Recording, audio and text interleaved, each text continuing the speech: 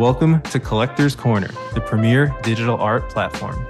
We help collectors gain and maintain their edge, all while appreciating beautiful art. Let's jump in. Hello, everybody. Welcome to another episode of Collector's Corner. This is an episode I've been excited for a really long time because we're going to talk about rare Pepes, and we're also going to talk about Mint Gold Dust, which is a platform started by my good friend Kelly. But this has been a long time in the coming because I love the Pepe meme, really want to dive into it and understand it better. And we have with us Theo, a rare Pepe scientist, but we'll do full intros. I don't know what to call this, if this is Into the Collection or Creator's Corner, a little bit of both. They're both fantastic collectors too. So before I ramble for too long, video episode will be on the podcast, but really recommend you check it out on YouTube because we're going to be going through a lot of websites. And without further ado, let me quickly, I'll ask my guests to introduce themselves. Actually, they're both OGs, though neither of them likes to call themselves OGs. So they're humble OGs, but maybe we could start with you, Kelly. Maybe you could introduce yourself, kind of how you got into Web3 and your interest in rare Pepes and what you're up to right now. Yeah, thank you. Thank you for having me. And thanks to Theo for being my co-guest. I got involved in data centers, I guess, after 9/11 happened. And that I was working in software for BMC software. And I became very interested in data centers. And then eventually, because of my interest in data centers, I became very interested in Bitcoin. And international digital currency is what I thought it would be, which was kind of cool. And traveling all over the world. I've lived in multiple countries through the years, and I just thought that would be a great thing to have instead of carrying around multiple currencies in my wallet. I really didn't think through the economics of it, but I just thought it was a cool thing when I heard about it in 2009, 10. And then I became very interested in it in 2014 with the mining aspect and understanding how data centers work. It just kind of became something very interesting. ASICs came out on the market and these mining machines. And it just became something of an obsession with me. And I was in Malaysia and a few friends got together and we started looking at the machines and trying to figure out how to get the machines to actually mine Bitcoin. And then little by little, being in the data center industry, I thought maybe blockchain could be a replacement for databases. And little by little, I became interested in smart contracts. In 2016, I decided to leave the data center world and really jump full force into the blockchain world.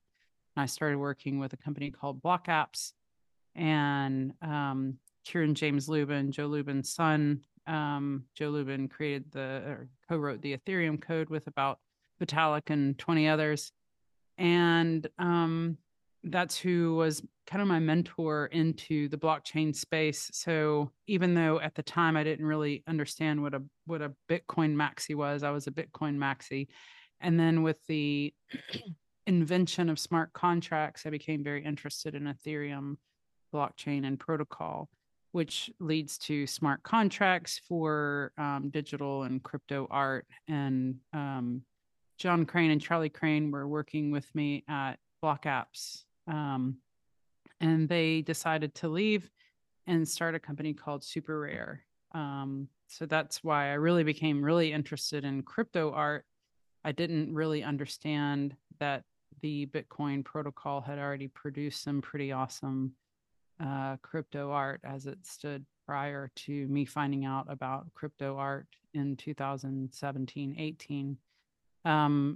In fast forward 2020, I just decided that there were some platforms out there that had for crypto art and NFTs that had some pretty cool aspects to them. And I just wanted to create something that encompassed a little bit more. I won't get into detail maybe later on, And I reached out to a couple of people that I knew from the crypto art world of 2018, 19, and began working on what is now Mint Gold Dust. Amazing, amazing. That's feels like a PayPal mafia moment at Block Apps, where a lot of folks there have gone on to do awesome things. And Yep. Like Foam, those guys, Chris and a bunch of guys at Foam also came from the Block Apps team when I was there. So they're doing amazing stuff as well. So yeah, it is the PayPal mafia, really. yeah, I love it. And I'm glad that folks are going to be able to hear this, because a lot of people probably don't know about the start of Ethereum, you know, who Joe Lubin is, consensus, the early everyone uses MetaMask, but do they know like that it came out of there and things like that. So for newcomers, I think this will be awesome to hear. And yeah, I mean, we could spend probably all day on that, but I want to throw it over to you, Theo. How did you get involved in the Web3 craziness and become a Pepe scientist, an OG of the OG Pepe scientist, as Kelly would label you That's a earlier? pretty big question. So The how did I OG of get the into OGs. Web3 craziness, and how did I become a Rare Pepe scientist? That's kind of a whole podcast to itself. I think we're in Web 5 currently, because Web 2 plus Web 3 is Web 5. And so, yeah, I'm Theo Goodman. I'm a Rare Pepe scientist, or former Rare Pepe scientist. I guess that's forever a scientist. I also worked for Proof of Work Media as chief of memetics, which was a consultancy in London. Consulted like projects, ICOs, did branding, things like that. I also worked for NIM Technologies, which has built a MixNet overlay network. So it's a privacy project. I was head of community for about 3 years. I'm also a live auctioneer. I also do a lot of other things. I'm an artist, DJ, speaker, host of the OG show every Thursday, 9 p.m. Central European Time, 3 p.m. Eastern. Follow me on Twitter, the OG double underscore. How did I become a Rare Pepe scientist? Well, it just kind of happened. It just kind of happened. We can get into some of the details later in the podcast. I won't fill up my intro with my full CV, but if you want my CV PDF, I'll sell it to you as an NFT 101, taking bids per DM right now. Thanks. Awesome, awesome. Well, you know, I remember you doing the auction at the Fake Rare event in Art Basel just a couple months ago, and you know, I didn't put two and two together, but it was very professional auctioneering there. Thank So you. that makes sense. Well, amazing. So, and Kelly, you alluded to this in your intro, but you said that after learning about Super Rare, you realized that there was already art on blockchain. Is that when you discovered Rare Pepes and sort of fell down the rabbit hole? You know, I didn't really discover Rare Pepes until a little bit later. I had heard about, I think some of the first things that I heard about, obviously Crypto Kitties, and Mooncats, and CryptoPunks, but I didn't really take to them. I didn't really understand pixelated art. And it just didn't draw me in. You know, my grandfather was an artist in New Orleans in the French Quarter. He was a painter, similar to, like, he was very traditional painter. This isn't one of his pieces, but he painted similar to that. And I just grew up around artists, like traditional artists and musicians and songwriters, and it didn't catch the pixelated art, crypto art didn't catch my eye. And then when Joe described the whole Crypto Kitties Ethereum situation, by saying he said Crypto Kitties didn't attempt to break Ethereum, but it did challenge the protocol. I thought there was something there, because it was obviously something that was really adopting for the masses within the community, within the Ethereum community. It was something that was catching on within the Ethereum community. So I thought there's something to that. I didn't really become attached or have a love for the frog until the Rare AF 2, I believe. I was at the Rare AF 2 auction in Williamsburg. John Crane had invited me to it. And there is when then it dawned on me that these Pepes, these frogs, were something really meaningful. And there was a huge underground community around it because there was so much. Matt Cain had done a piece, and then there's the socks, and then the book, and then there's like all these things that were at the Rare F2. And I was like, whoa, there's something definitely here. But there was also punks there as well, which I had already, in 2009, early 2019, I think it was the Rare F2.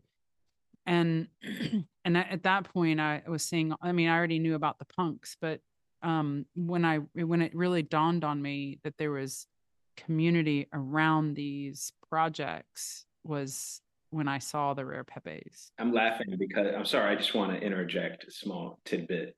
I'm laughing because Rare AF2, so Rare Arts Festival 2, as far as I know, it's the second NFT conference that's just dedicated to NFTs at all. Totally. NFT really was not the hype word then. It was still kind of like art tokens or crypto art. But basically, it was the second. But you have to imagine what you see now at an NFT conference to then. It was still in New York, but it was a very DIY space, underground. Everyone's like, okay, this little area of the wall is mine. Like, you go over here and do your things, and everyone's hammering stuff on the wall, and it's kind of sort of fitting. And there's a kitchen right here, and it's way different than. But it was awesome because I couldn't find the bathroom. It was so grassroots. There's this bathroom. I remember the bathroom was anybody. Oh yeah, I remember the bathroom too. It was kind of under the stairs, and it's so you have to. It's hard to explain, but it's just. I'm not sure if there was any toilet paper or that kind of. Yeah, it's just so different. So I think the energy that Kelly was talking about was really on display there because it was very personal and very authentic, in your face event, and commercialism wasn't there. And if it was there, it would have just been who the fuck are you? So yeah, it wouldn't have been widely accepted. Yeah, it would have been so it was really street, kind of mixed with weird crypto art stuff kind of feeling. So yeah, and everybody there was not, or nobody there was there for the money, because there was no money, right? It really, I guess it was an auction, but it was really it's because you wanted to be there. That's definitely because you wanted to be there. But that's the thing. People also, I think you need to put it in perspective, because there was money in a sense, because it was from nothing. Because before that, there was zero, and then it was wow, this is a thing. I remember when people, there was Spells of Genesis trading pre-Rare Pepe. There were some chats and Telegram. People were trading them, and they were going for some money. I can't remember how much. And some of them were really sought after. And they had their little mini trading meetings and stuff. But when some of the Rare Pepes sold for 10, 20, and $100, people went totally insane. And when I did the first auctions in the Rare Pepe chat,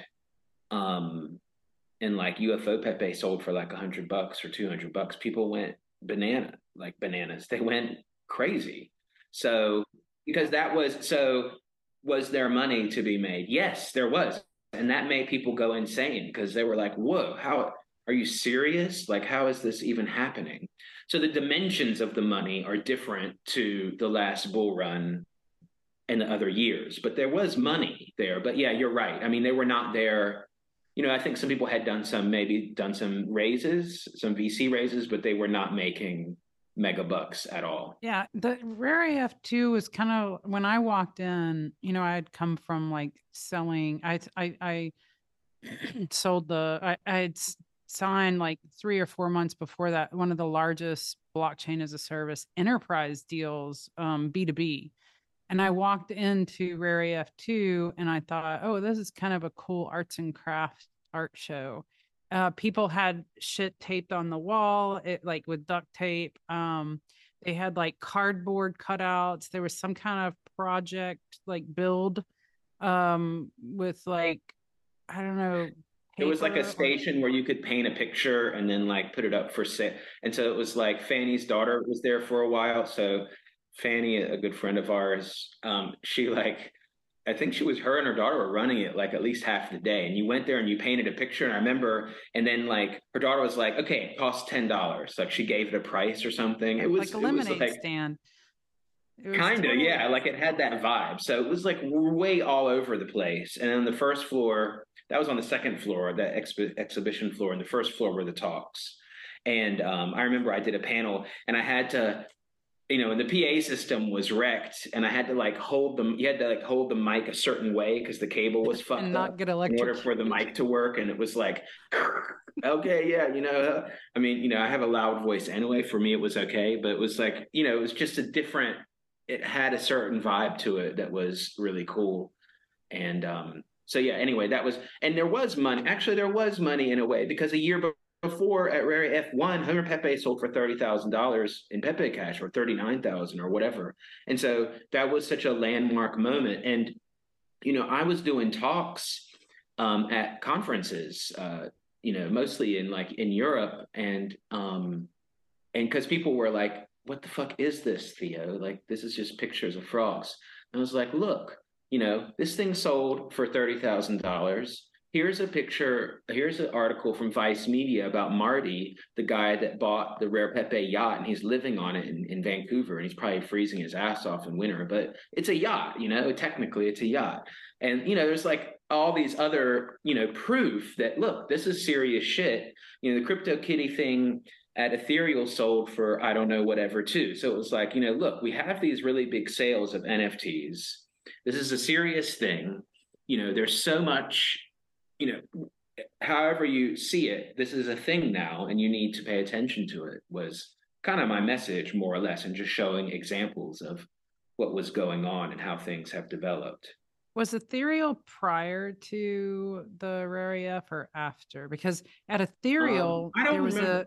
there I was think it was like a crypto, week before or something. Like, wasn't it or like maybe that it was same? during the same time. No, no, I don't think it was at the same time because there were some of the same people. Because I didn't go to it, but there were some of the same people. No, it was like that week or a week before or something like that. Yeah, Yeah. I think it was they're very close in time periods. But at Ethereal, the reason why I say at Ethereal there was a virtual coat that you could wear as a skin as crypto art, and it auctioned, and it was beautiful. It was clear, see through, but it was virtual, and that, I mean, it was an actual NFT, but it was this drawing or design created to represent fashion in virtual reality, and I think it went for like $9,000. I was bidding on it for a while, and then Joe Lubin's dad was standing next to me, and his profession before he retired was a dentist, and he was like, why would you bid on that? Like, he was like, what in the world? And he was so sad when I didn't get it, when I didn't, I couldn't afford it after, a certain amount.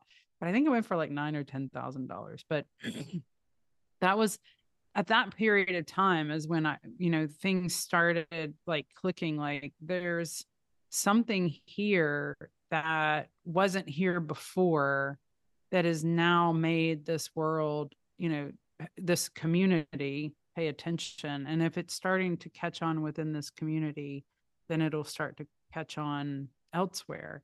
But we were assuming that it would be like 5-10 years. I spoke with Bradley from Unstoppable Domains at that same event, and we were talking about how domains would be attached to crypto art. And it was just an exciting time where we were just trying to figure out what's the path, and where's this going, how do we fit in it also. Yeah, and of course things have now exploded both for NFTs and for Pepe's. And so in now with the luxury of hindsight, maybe Kelly, you can go first, and then Theo, what would you say for why rare Pepes are important? Like, obviously, we know the price tags on them, but I feel like that always follows some real importance, some real value. What, what would be your response for why rare Pepes are important, or Pepes in general? Well, I think Theo is better suited for this question, but from my perspective, and a very short answer, I think that the community around a project is really important, but there's messaging behind it, and I think Theo is probably better suited to answer all, to talk about that specifically. But the messaging behind certain projects, what it represents, what it means to the community, I think all of those things pull together, and with rare Pepes, the vibe is strong, because each of those aspects of the rare Pepe community and what it represents is really, really strong. And I think that for me, that's why it drew me into it. It wasn't because of the bright green or the red, the color tones, and it wasn't because of that only. I was drawn to it because of that, the but there was this, subliminal messages. When you look at rare Pepes, there's messages behind it. There's humor, there's messaging, and there's some, I think somebody actually started talking about, there's subliminal messages actually embedded in each of, and Theo can talk a little bit about that. And I think it's really funny, but when I look at it, that's what I see. I see, like, good vibes and messaging, and they all kind of come together and they represent something really strong. So that to me is why I was drawn to it. But I think there's a lot more to that. I'm just not a an ultra deep thinker, but there is a lot more to it. Give me a break. Okay, so yeah, a friend of mine was part of Feathercoin, this old altcoin, and he might be the person responsible for memeing community as like a thing in crypto, like community, the community. And he hates it. And every time everyone talks about community, he cringes and he totally hates it. So it's so funny. But I'm going to talk about community again. And he'll probably watch this. I'll tell him about it. He probably won't want to watch the whole thing. But yes. So one thing that happened that was different is that, to my knowledge, I hate the whole first ever things. Let's just say early, one of the very early, perhaps one of the first crypto art projects, or whatever you want to call it, where instead of one entity creating the art and releasing it. So as for example, Spells of Genesis existed, and that was a company, Everdream Soft, and they contracted artists, and then they released the art. But they released the art as like one central entity creating the art, Whereas with Rare Pepe, you had a system where you submit your art to the scientist for consideration in the directory. So you have a huge amount of artists contributing into this directory, and the scientists don't have custody.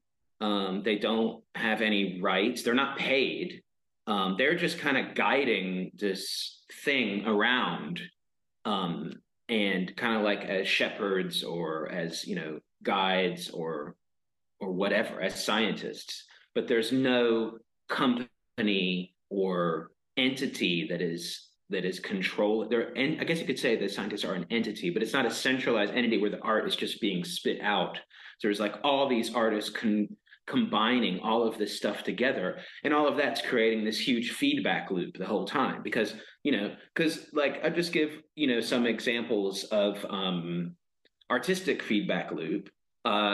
When UFO Pepe came out and it was just a GIF, everyone went insane and everyone made GIFs all of a sudden, because it was like, whoa, we could make a moving Pepe. And it's like, oh shit, I want to make a moving Pepe. I didn't think of that. Can we submit GIFs? Oh shit. And then everyone made fucking moving stuff. You know what I mean? And I made Ponzi Pepe and I made Eggplant Pepe, and like they're like, moving. So it became it became a thing.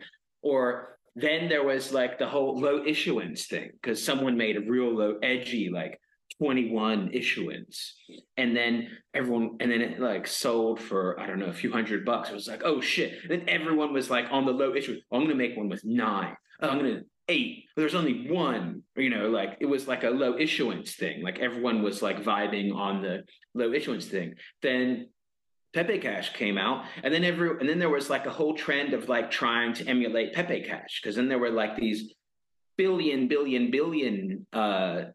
issuance ones that were trying to be like mini meme currencies, NFT currency things like Pepe Cash. They emulated it. So there were so many like different. Those are just some like tech and art things that kind of like feedbacked on each other.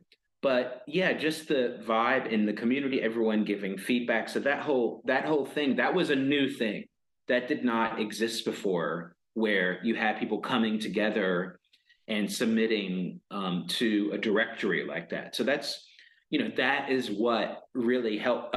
So also, there's no VC money. There's no marketing budget.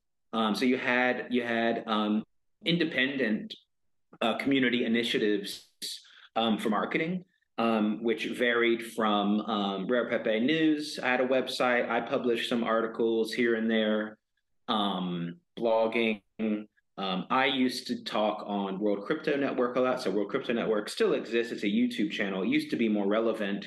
And there was every Friday was the Bitcoin group, which was a live podcast where we talked about this week's topics of crypto, and everyone gave their opinion. Kind of, it was a takeoff on the McLaughlin group, which you're maybe familiar with. And so when Rare Pepe came out every Friday at 12 o'clock my time, 6 p.m. East Coast.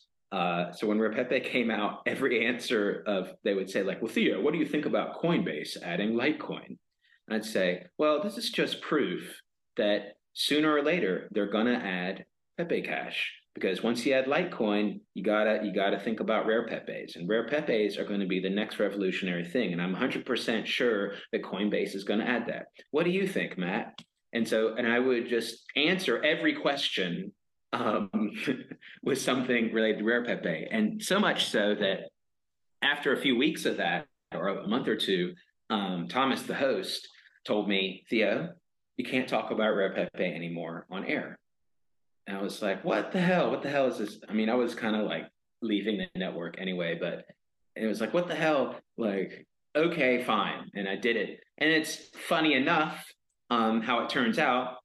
Thomas is a co-founder of Curio Cards, and he started talking about Curio Cards on his show on World Crypto Network. So it's just like, give me a break. But anyway, those are just some example. And so what we did for marketing was more like in the Telegram chat. Okay, guys, I made Kaiser Pepe. Everybody tweet Max Kaiser and like, look here, and like I'm doing the like retweet me, and like I'm gonna post the picture of the Rare Pepe one, and like just like bombard him with like tweets, and like someone's like, oh yeah, I talk to Stacy all the time. I'm gonna DM her like da-da-da. It was just like boom, boom, boom, boom, and then they did 2 shows about Rare Pepe. You know what I mean? Or we would just do like, I guess you call it like brigading. We would be like, okay, who can we? Another reason. All right, sorry to interrupt you because I'm going to go off. So community, combined with historical documentation. So examples of historical documentation are, for example, there's Kaiser Pepe. Max Kaiser was like an important figure in crypto, and he kind of like yelled at the screen, and he was like yelling and crazy shit like that. So then you have like BitNation is making fun of the BitNation ICO. Then you have other you have DAO Pepe hack, which documents the so-called DAO hack, which led to the split of Ethereum and Ethereum Classic. So basically you have these very important moments in crypto that are encapsulated in these Rare Pepe cards, and the time and sometimes when the things happened, the cards were made really quick, and sometimes they're more like about things that had already happened, but they really encapsulate, so much so that and they're so necessary, because during the last bull run, new people would come to the Rare Pepe community. They'd be like, well, what is this? What is that even about? It's like, hey, have you heard of Ethereum Classic? They're like, no, what's that? And I'm like, okay, let me give you like a little history lesson. I mean, to me, it's like, well, you should know the history of the DAO hack and like all that stuff. And that's even Ethereum, and it's an NFT on Bitcoin, but that's just so funny. But like, so these are also like a lot of the cards themselves are history lessons and social commentary about things that have happened in crypto, and they really document them in a very good time. So I said community historical documentation, trailblazer in the sense that, you know, it was just kind of like, it's very organically happened. There's no like real funding. It's just initiative of people. So I think those are some of the things to give it value in a short form. No, that's amazing. And you make a really great point about the documentation of contemporary events at the time when they come out, because even now, as I've started following and seeing the fake rares and seeing what they talk about, it's all related to stuff we're seeing right now. And of course, there's tons and tons of artists that are contributing. I know fake rares are a little bit different than the rare Pepes. Most are Ethereum based. And so maybe we can just like dive into some of the details, because I think doing this chronologically will help the listeners, right? So this all started with Matt Fury, right? This was before blockchain, before Bitcoin. Maybe you can tell the story of how Pepe came to be and how it was perhaps taken and then retaken, reclaimed, and why perhaps that mission is, why did the community rally behind it in the very first place, right? Because we jumped in with, okay, there's Pepe scientists, but like, why did that even happen to begin with? And then how did the fake rares come about from that? That's also a fun discussion too. Okay, so like you said, Matt Fury created Pepe the Frog. Ironically, in the first comic, there is the saying, the text, feels good, man, when the Pepe is peeing, and it just happens to be Goodman is my last name. It's my real name. Some people don't believe that. It just happens to be coincidence, mimetic magic. And that took off for him. People took it and used it as a meme on MySpace, and he lost control of it already then. People were going off doing weird things with it. And Reddit and 4chan went off with it, and they even created the term rare Pepe, because there was even a watermarked JPEG sold on eBay for like a ridiculous amount of money, for like, I don't know, $5,000 or $10,000. Not an NFT. Before, it might have been before blockchain things even existed, as a joke, but someone bought it. They might have bought it from themselves or whatever. But this definitely happened. And so that's where the whole rare Pepe thing, and then they tried to create like, but this one is even more rare. Look at mine, and this kind of thing. So that was already had existed. So fast forward to how it became relevant in crypto. So what happened was in 2014, with the advent of Telegram Messenger, Telegram Messenger became the go-to place for crypto little by little. Of course, Twitter and Reddit were important, but when Telegram came out, that was a big deal because it was 24/7 chat with all these different people, and it slowly grew bit by bit. So as you know, in Telegram, there's sticker packs. And lo and behold, magically, a Pepe sticker pack appeared. And then Telegram allowed the concept of customized stickers. And so people started making customized stickers of Pepe the Frog. So and a lot of them are used in like series 1 and some of the rare Pepe. They're actually just from the sticker pack and then like edited, like some of the ones I did too. It's like Pepe in front of a computer screen, and it has a price chart, and the price is going down. It's like sad Pepe, and he's got like empty bottles of vodka and like the suicide hotline written down on his desk and like stuff like that. And there's like happy Pepe, and the price is on the monitor is going up, and he's like, happy, and there's like a Lambo in the background. And there were all these stickers, and it just kept going crazier and crazier. So I think without these kind of sticker packs, the whole rare Pepe phenomena like wouldn't have happened, or it would have been slower to happen, because so Pepe was already established, mostly because some people already hung out in 4chan and Reddit, but it was really became a thing in Telegram Messenger, in my opinion, from my viewpoint, like how it all happened, because we were all talking in Telegram. That's where all the magic happened. And so it was already established as a meme and people loved them. And like I said, people were making customized. And like, look at the beginning of Telegram, you can ask, damn it, I just forgot the founder's name. The beginning of Telegram, we ruled Telegram. There were these stats of Telegram usage, and it was basically like Russia and crypto. And that was like, that's who used Telegram, like, because it's from Russia. But like, there were these stats of like the most used channels and stuff back then.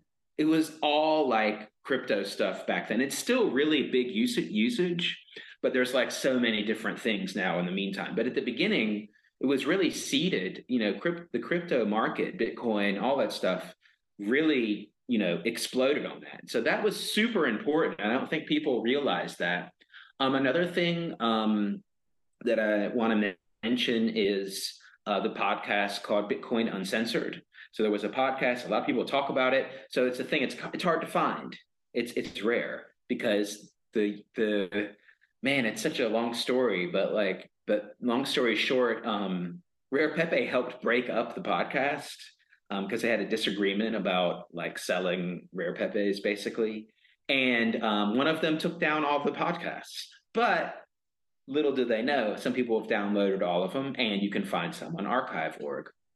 And so they do exist, but that was super important because they had a Telegram chat that was related to the podcast. It wasn't like, didn't happen like, but it was called Coin Dojo. Also does not exist anymore. And that was fucking brutal. That was really like a dojo. That was like, because like back then, like people will get challenged now, I think, like on Twitter. And some people are like, Theo, you're kind of being hard. I'm like, well, not really. Like, that's just like how we talk to each other, because like we used to just like, people would debate really hard in that Telegram chat. And like, so, and the whole Pepe meme was also used a lot in that chat. So I can't really, like, there was a lot of scam busting. It was the beginning of ICOs. Yeah, go on. Yeah. So, sorry to interrupt. Maybe we could fast forward to when artists decided to group together and reclaim Pepe. And I'm just gonna on the screen really quickly just share for folks who are watching. There's a fantastic tweet thread written by Vincent Van Doe, and we'll link to this in the show notes. But this alludes to this first very original Pepe cartoon that Matt Fury put together, and then down here they talk about how it started to go viral. But at some point, 4chan has been used for all sorts of nefarious things, and there's a movement to reclaim it, which is, I think, where this artist community came together with the Pepe scientists and whatnot. Correct? So what's funny is that happened almost at the same time. So basically, in September 2016 is when the Rare Pepe chat started and everything started. And I think Hillary Clinton said like 1 or 2 months later, Pepe is a hate thing, so it's just like really like, boom. Okay, now this is now right wing, guys. So it was really just like right almost at the same time that happened. So that was, of course, there might have been some of these like memes going on in the internet and maybe even in sticker packs a little, but like for sure Donald Trump ones. I mean, that was just a funny thing. There's also Hillary Clinton ones with her green too. It was just like, I mean, I remember telling people that I wanted to start collecting Rare Pepes, and like, it was early 2019, and everybody was like, that's like symbols of hate. Those are like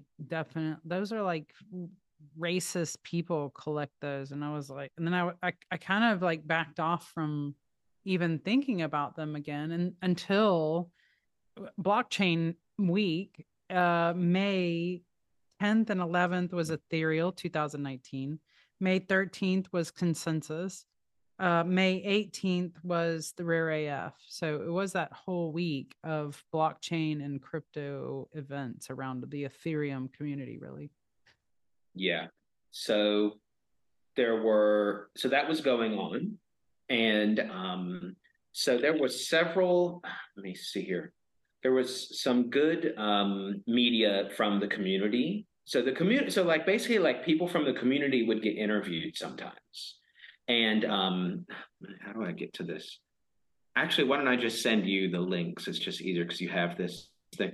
So like Fred Wilson did a that was a pretty big deal when he did a blog post about Rare Pepe. So Fred Wilson's a pretty big VC investor. I think that's He how I said, really started to figure. yeah, a lot of people after, so that's May 14th, I see, or 2017. So after he posted his blog, there definitely was a lot of interest in Rare Pepe. He even did two blogs, but here's one of them.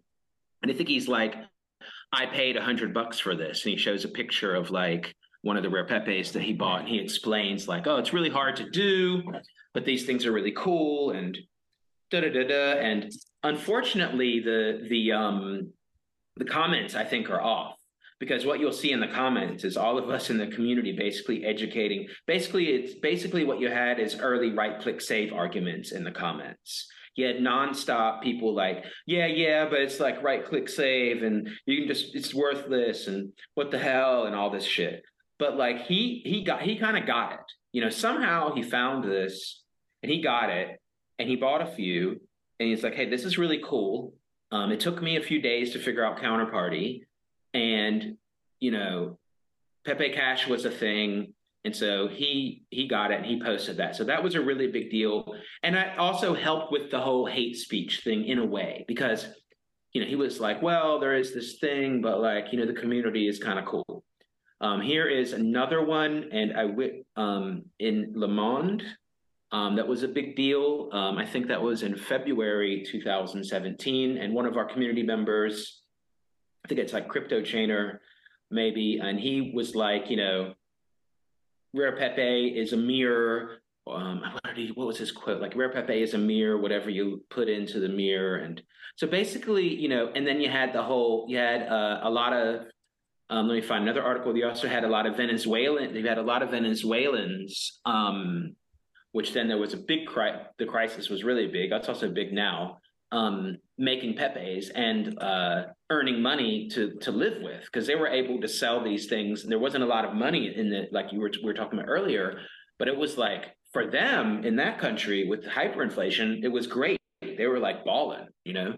And so, well, maybe they weren't balling, but you know, it was a big deal.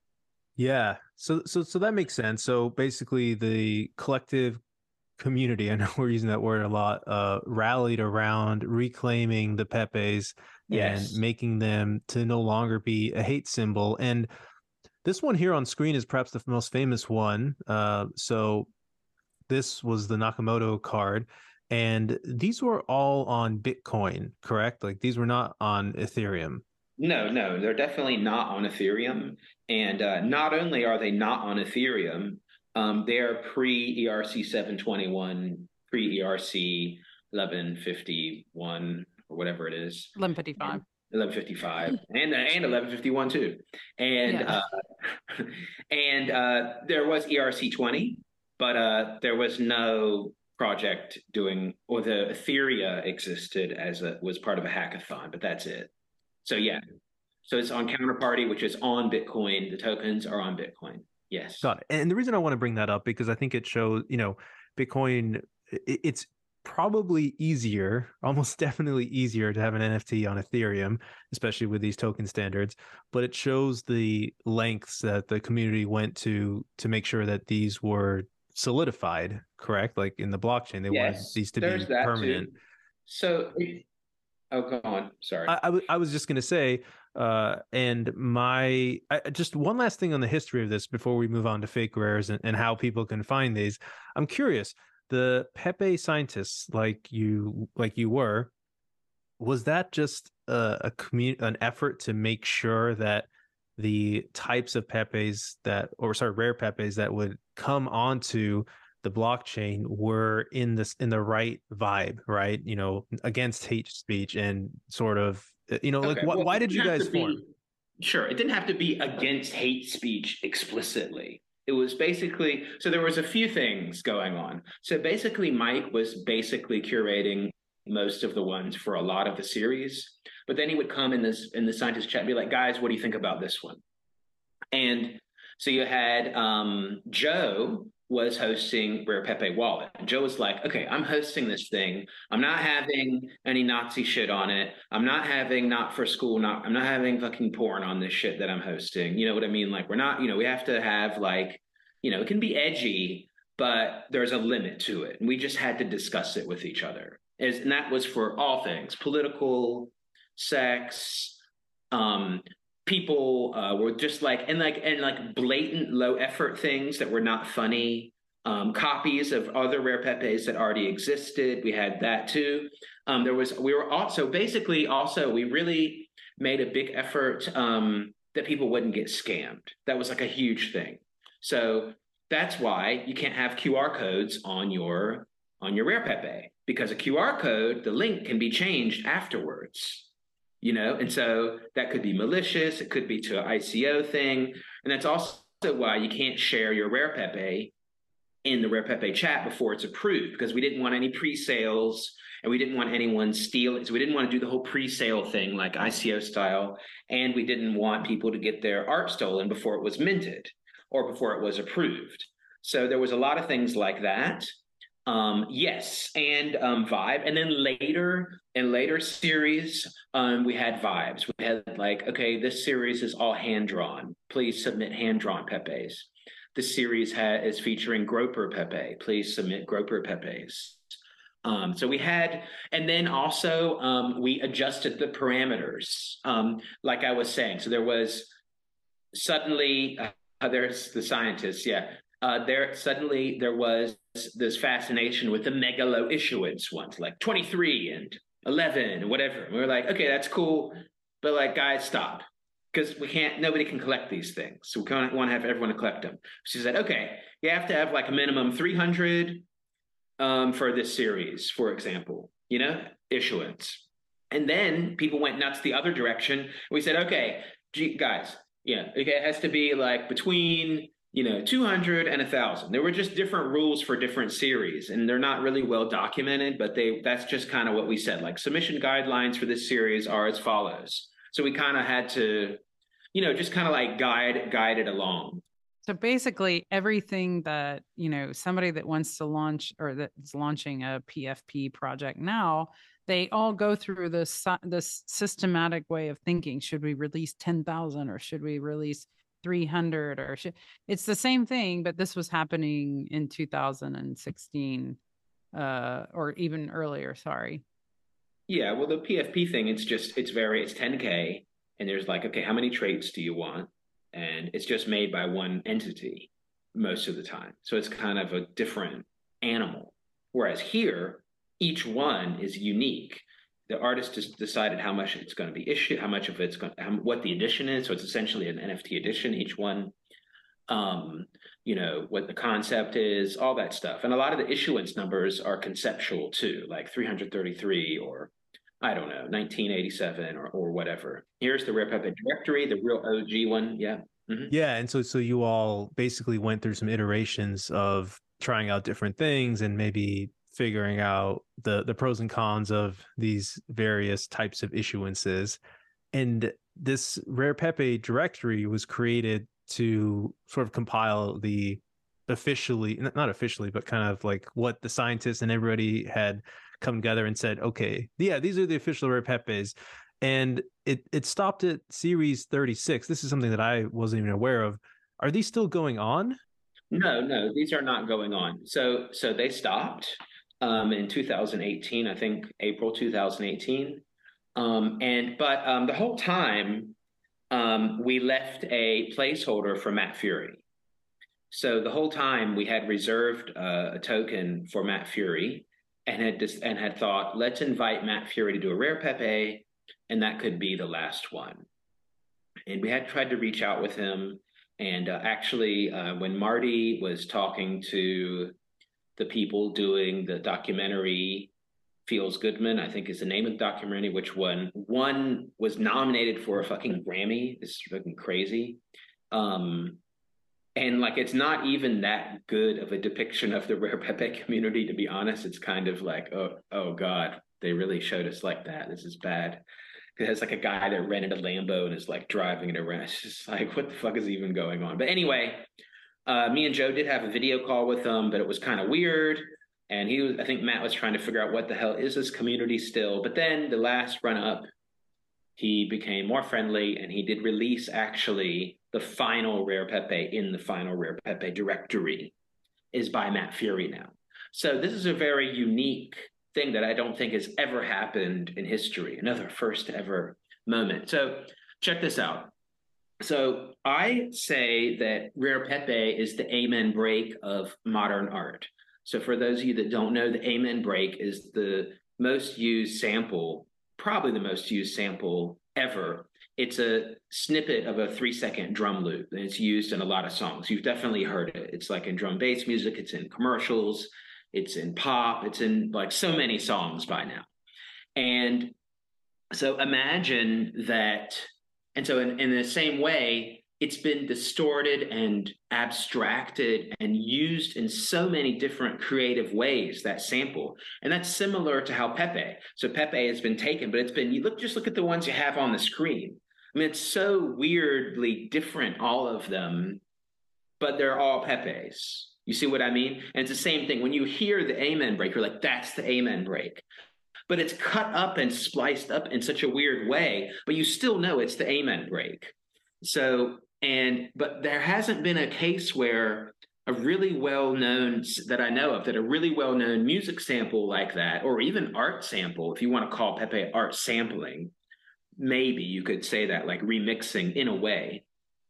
I've never heard of where the artist then comes back and then makes an album with the people, like all these different people that used the sample. And that's kind of what happened when Matt Fury was like, okay, now I'm going to do Rare Pepe as part of the Rare Pepe directory. And that's like the last song of this like mega album of people that were using his sample over and over without permission, but they're really abstracted, a lot of them too. So I think that's a real interesting thing that happened and that people still don't realize. So that's right. Rare Pepe is the amen break of modern art. Here's to Gregory Coleman. This is the Rare Pepe book. The rarest book is also a physical directory. For those who have not seen it, it is actually real, and it is a real thing. But anyway. Yeah, and Kelly also has an awesome Rare Pepe in the background for astute watchers. Fake rare, I'm sorry, fake rare. Do you want to tell the story about how the fake rares actually happened? Fake rares. So back in the day, one of the reasons the Rare Pepe directory existed was so people wouldn't get scammed. And so you would say, okay, is this a Rare Pepe, or is this someone that just made one and would come to the chat? And of course, anyone can make a version of Pepe, but it's not approved by the scientists. So we said, always use the Rare Pepe directory as a reference. And then there was a meme, beware of fake rares, because there were scammers that would come and try to kind of like hijack the project and kind of like copy stuff from the Rare Pepe directory, but then it wasn't approved, and they would try to kind of hijack the community and kind of scam people. Anyway, long story short, you were not allowed to shill Pepes or things that were not in the Rare Pepe directory in the Rare Pepe Telegram. And so that's where the name fake rares comes from. It's a very old concept from the community, dating from the end of 2016. So then in 2021, Skrilla got banned from the Telegram chat yet again. Now, the context, most people have been banned from the Rare Pepe Telegram chat at least once, because there's it's impassionate debate going on around there. But what happened was Skrilla, he got banned, and then he said, okay, I'm going to make this other chat, fake rare chat, and if you want to get in, you have to do a proof of ban. So he was trolling the Rare Pepe chat by making people post this picture that he got banned for, and then take a screenshot of them getting banned. And if you gave that to him, then he would let you into the new fake rare chat. And so that's how the whole the new fake rare thing really took off. And so and it was going on for days. We were like, what the fuck is he doing? It's just like crazy. Like, all right, you want to do your own fake rare directory? Great. Have fun managing the community.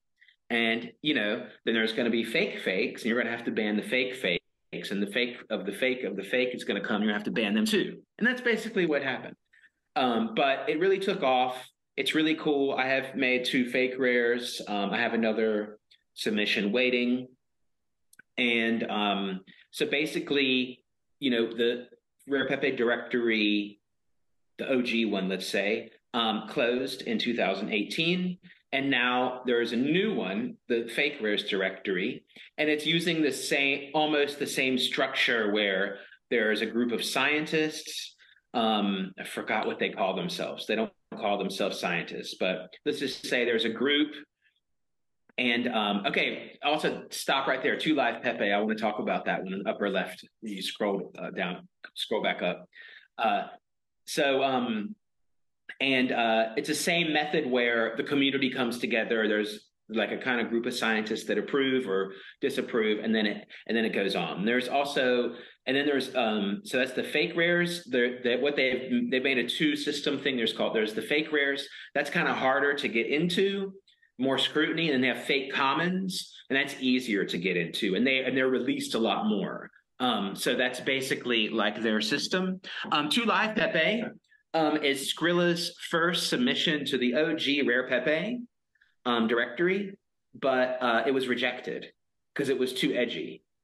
And so Skrilla's first submission to Rare Pepes was rejected. 2 Live Pepe. That's so funny. So this is what he got thrown out because no, that's not what he got thrown out because of. I don't remember what he got thrown out for exactly, but this was just back in the day, his first submission, and it got rejected.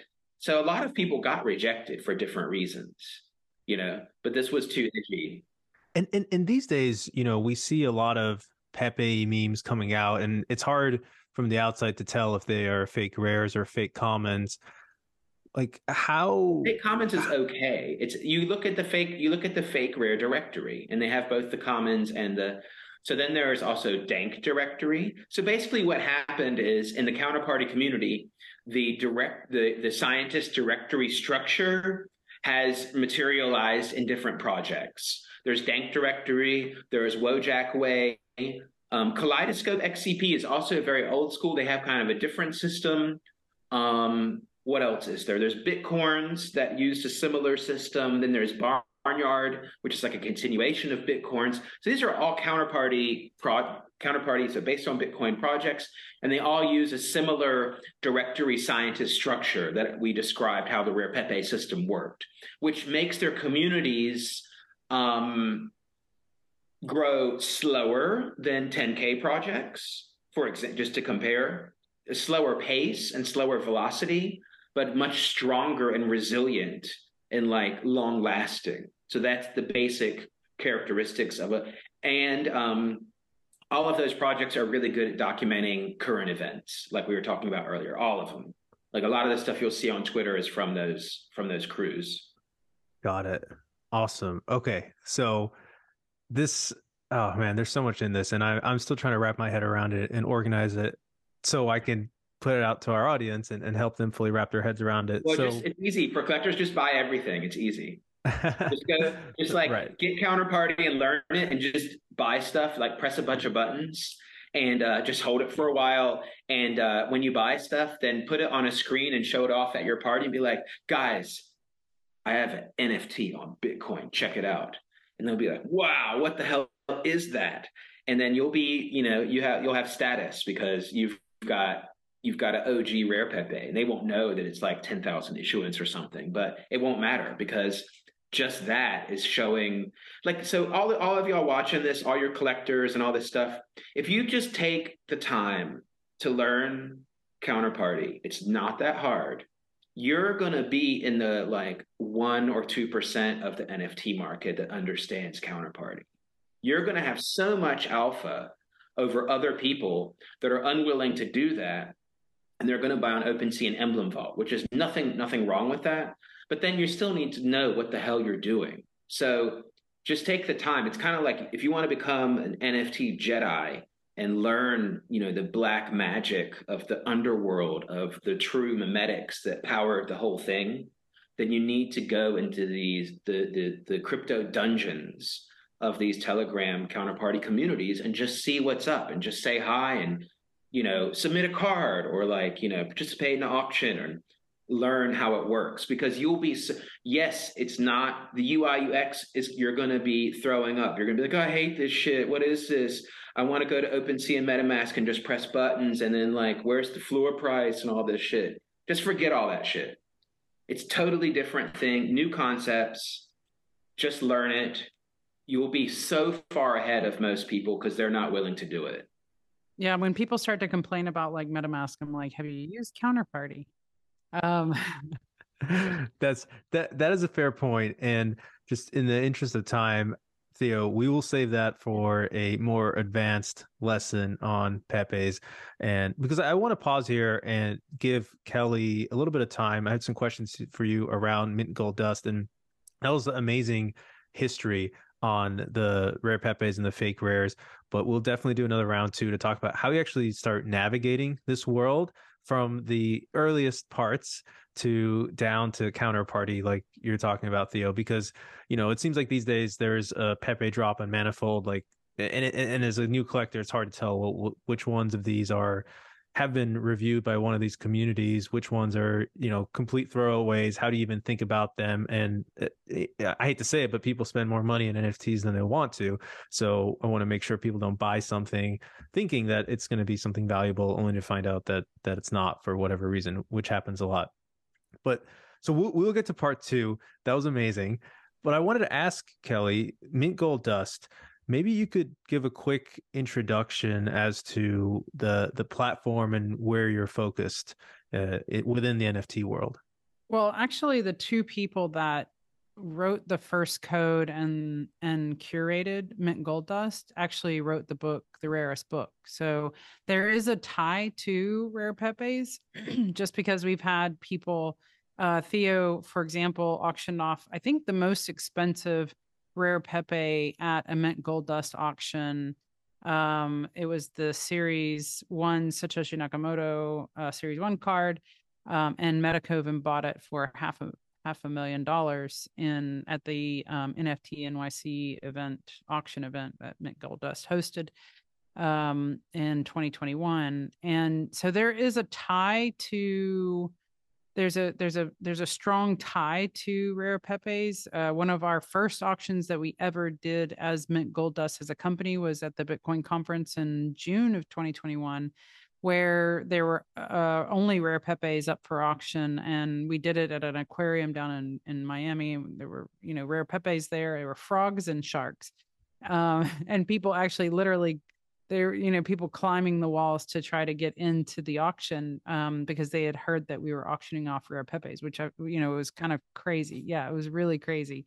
So there is a little bit of a tie, a little bit of history with Mint Gold Dust and the rare Pepe community. I started buying rare Pepes really on Telegram because Theo invited me, and Lewis also invited me and started telling me more about rare Pepes. I'd been asking about them for years, but I never really got involved with rare Pepes until probably 2019, 2020. That it was that listening to Theo on doing auctions on Telegram, even while I was, walking down the street or sitting at dinner, and listening to him auction these things off and seeing people get really, really excited. And I remember bidding, I think it was 2020, I started bidding, and I would see these people's names,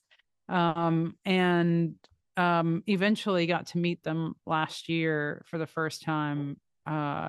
So there is a little bit of a tie to that. And we're doing a V2 of Mint Gold Dust, and we have some color. We're changing some of the colors with Mint Gold Dust, but the idea behind Mint Gold Dust for seamlessly transacting for collectors and artists was really to highlight the decentralization of the marketplace. There's a lot of centralized marketplaces where they hold your art or they mint your artwork. And I saw that happening in the marketplaces that are in the platforms that are out there today. And I didn't like that. And so I wanted to change that. And I wanted to have another space, a real space for collectors and artists to seamlessly transact on chain where no one takes custody of the art and no one takes custody of the funds that are transacting except for the collectors and the artists. And that's how it should be in a decentralized world. I also created, sorry, go ahead. So just to jump in, so contrasting that with the current state, does that mean typically, if I'm buying something off of one of these platforms, the money is custodied after I send it, and then it gets sent to the artist later on, or vice versa with the art? Yeah, exactly. And even sometimes the platforms, the artists will submit their artwork to the platforms, and the platforms will mint from their wallet or a wallet they've created. That means that they have custody of your artwork. That means that they have custody of your even your royalties if they've implemented the royalties in a smart contract, and that means that they have custody of the funds. And I just don't think that's right. I think artists should understand that they need custody of their artwork and they need custody and they need custody of the funds, and they should be able to transact with collectors without having to worry about whether they're going to get paid or whether the collectors are going to get their art. Um, and I just don't think that platforms should be creating wallets for artists either. Just because the artist says, "Oh, well, I don't know how to create a wallet," or "I don't have ETH or whatever currency protocol they're transacting on," they should find that out. And we have a system within Mint Gold Dust that actually helps. We've actually implemented a little quiz. You watch a video and you're quizzed on just little things that you need to know as an artist or a collector. That kind of differentiates us very much with the other marketplaces and platforms out there. That's amazing. And is there any specific type of art that you focus on, whether it's, one of ones or generative or editions, anything like that?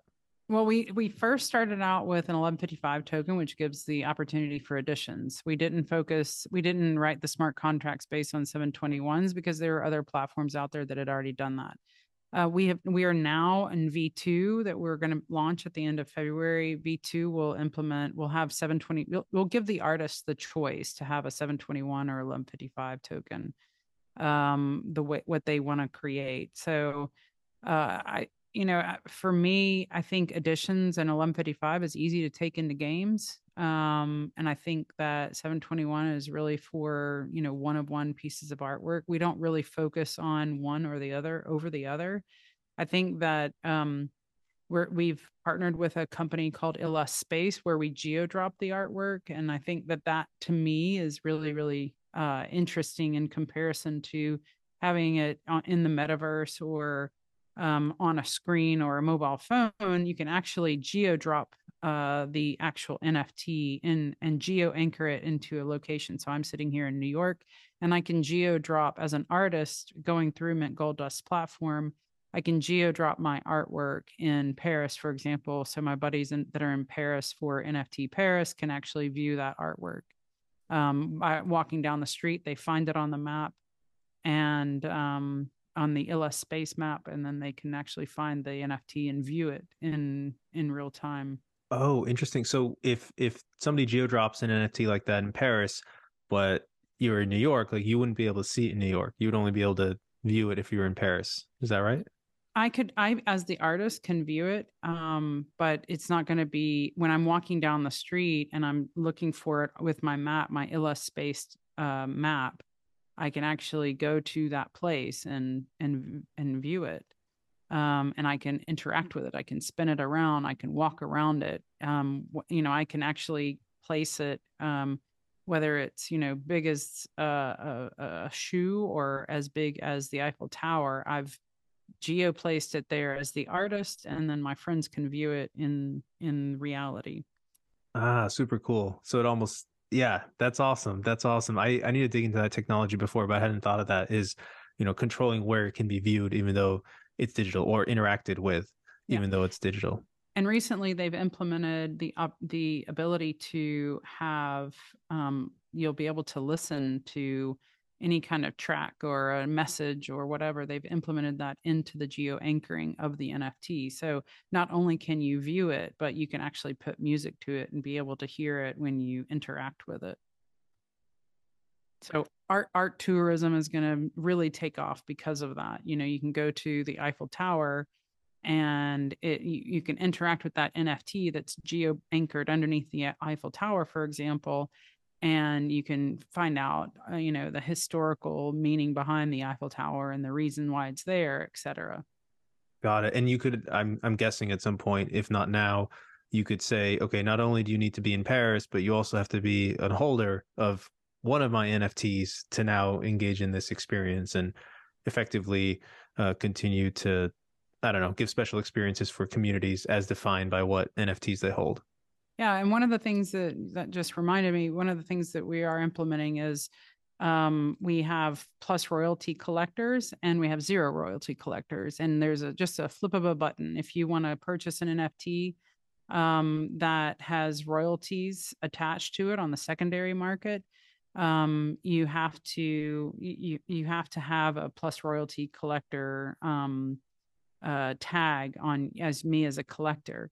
And otherwise you can't purchase that NFT. You can see it, but you can't purchase it. And one of the things that we're implementing now is universal profiles in order to be able to make sure that there's plus royalty collectors and they get first options into events and first options to amazing artworks that are on the platform, and they can purchase those before the zero collectors can purchase. The zero royalty collector would have to go in and change his or her profile link that says I am now a plus royalty collector in order to collect those royalties based on universal profiles that we've implemented. Got it. I like that a lot. I think incentivizing people to pay royalties might be a better path than kind of threatening to punish them for not. Like effectively, the carrot is better than the stick. Yeah, or punishing the artist for wanting royalties on the secondary market. So at the end of the day, who pays the royalties is really up to the collector. It's, sometimes people have said, oh, the platforms need to embed that, they need to push that through. Well, I personally think that the collector should have that option. It's difficult to force that on collectors, but they have the option to be able to give back to the artists if they want to.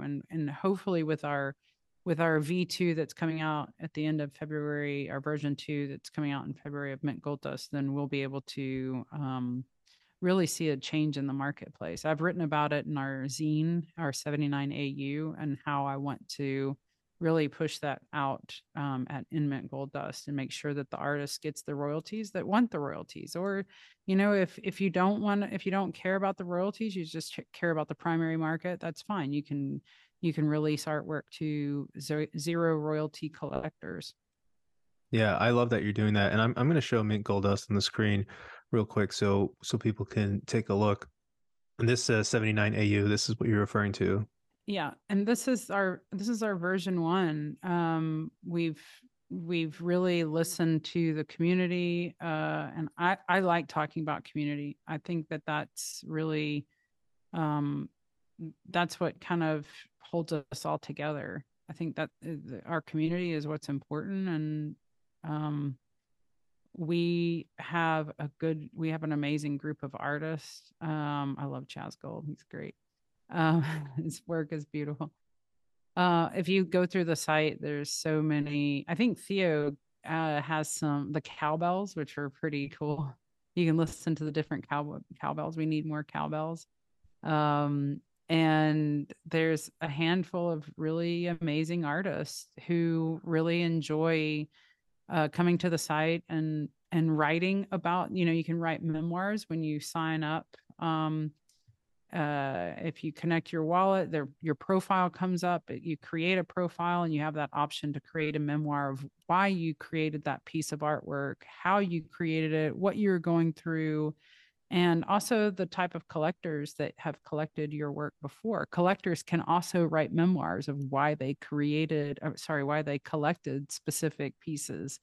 And I think that's kind of telling the narrative, the story behind each of those pieces that we, in the past 5 or 6 years that this craze has kind of started with, we kind of missed that story.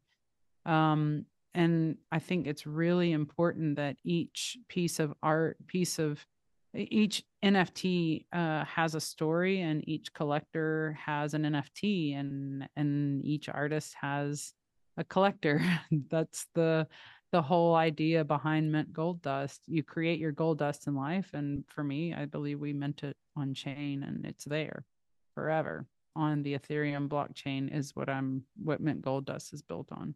That's beautiful. I love that. And I wanted to just ask you, you and I talked about this before when we met, but you had so many opportunities in front of you, I'm sure, of things to build infrastructure wise, technology wise.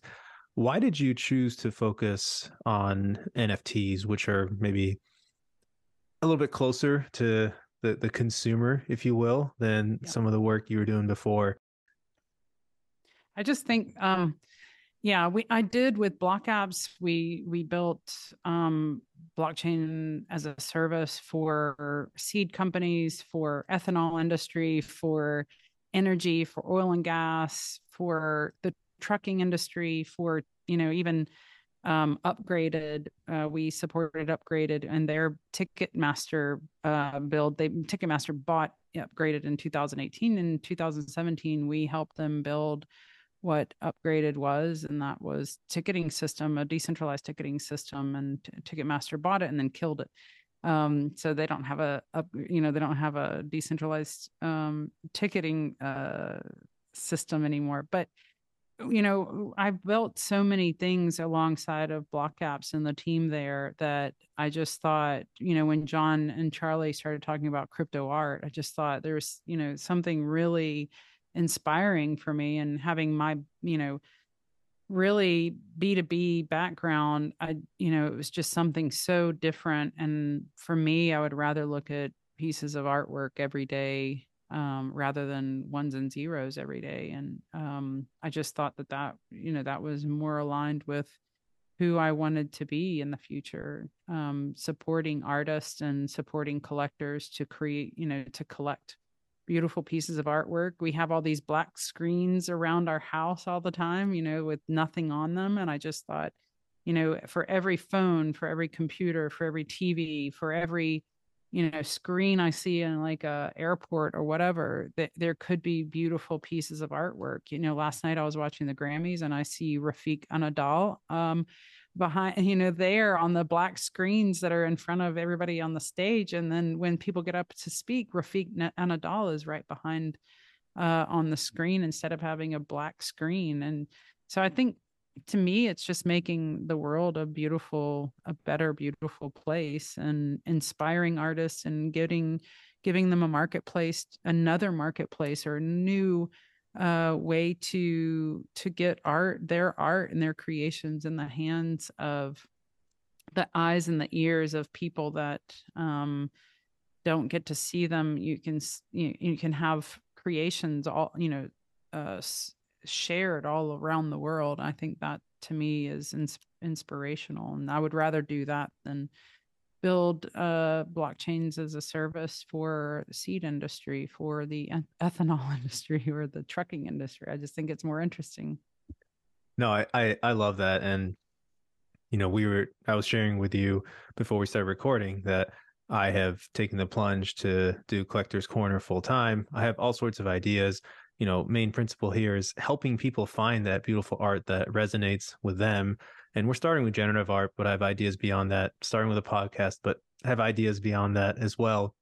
And, our conversation really helped me get to that decision, because as a lot of folks who listen to this know, I have a background in healthcare, and I have all sorts of ideas for how blockchain can help with healthcare issues, both consumer and B2B. But you told me, and I agree with you, this feels like a really great, almost the first real consumer use case of NFTs that just fits really well the art side of things. And we're seeing with Rare Pepes and how that has evolved over the years, how that can really drive community and bring people together from all over the world, and smart people. And I think there's something special here too that is a proof point, and we'll learn so much that can go and be applied to other areas of life that are interesting and meaningful to us, whether it's art or, like I said, healthcare, transportation. I don't even know. I think the possibilities are just, it's too hard to figure out right now. And so I really love what you're doing with Mint Gold Dust. I can't wait to see the version 2, and really, really appreciate you sharing that with us. And with that, I want to wrap up this episode, but say thank you both so much for coming and joining and sharing. And Theo, I definitely owe you a part 2, because I do want to go deep on it, but I realized that an hour and a half was probably not enough, or an hour for Pepes, because there's so much history there and so much to navigate. But just for each of you, do you have any parting thoughts for our audience, and where would you like people to go to find you and communicate with you? In the search, Theo Goodman. I think I just interrupted Kelly. Sorry. You can also find me on Telegram, Theo Goodman, together, just one word. You might find me in person at an event maybe, and you can come say hi. So that's how you can find me. Thanks a lot for having me on. Rare Pepes. That's what you need to know. Yeah, you can at LeValley Kelly, LeValley Kelly at on Twitter. You can find me. And Mint Gold Dust. There's info if you're an artist out there who wants to mint some of your work. Ping the info line. We have a support team that will connect you with our curator, and that's probably the best way to get on. If you're interested in collecting, go and create a profile, write your memoirs, write what you're interested in, and there's artists that read those memoirs, and then they'll send you stuff. So it's really a great way to do that. We're building an auction piece with the be able to, where the artist can be able to sell stuff in an auction with an auction mechanism. So I think that's going to be really fun. That's in V2 as well. That's coming out mid-March. March 15th is the deadline for that.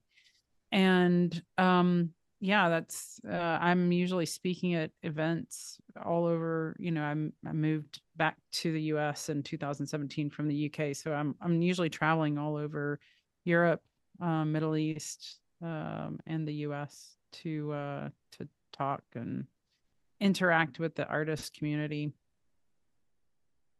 Yeah, absolutely. And we're at collectors_XYZ.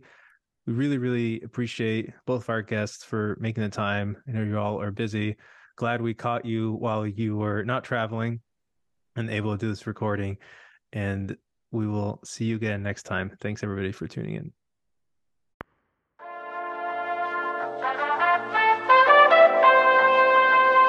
Thank you for tuning into Collector's Corner. We really appreciate you taking the time to listen. If you like this episode and want to help us out, please subscribe and leave us a review on your podcasting platform of choice, like Apple Podcasts and Spotify, and follow us on YouTube. Please also follow us on Twitter for announcements as we expand to other social and content platforms. Our Twitter handle is at collectors_XYZ. We'd also love to hear any feedback you have, so please comment or reach out. We're always striving to be more useful and get better so we can help you in your collecting journey.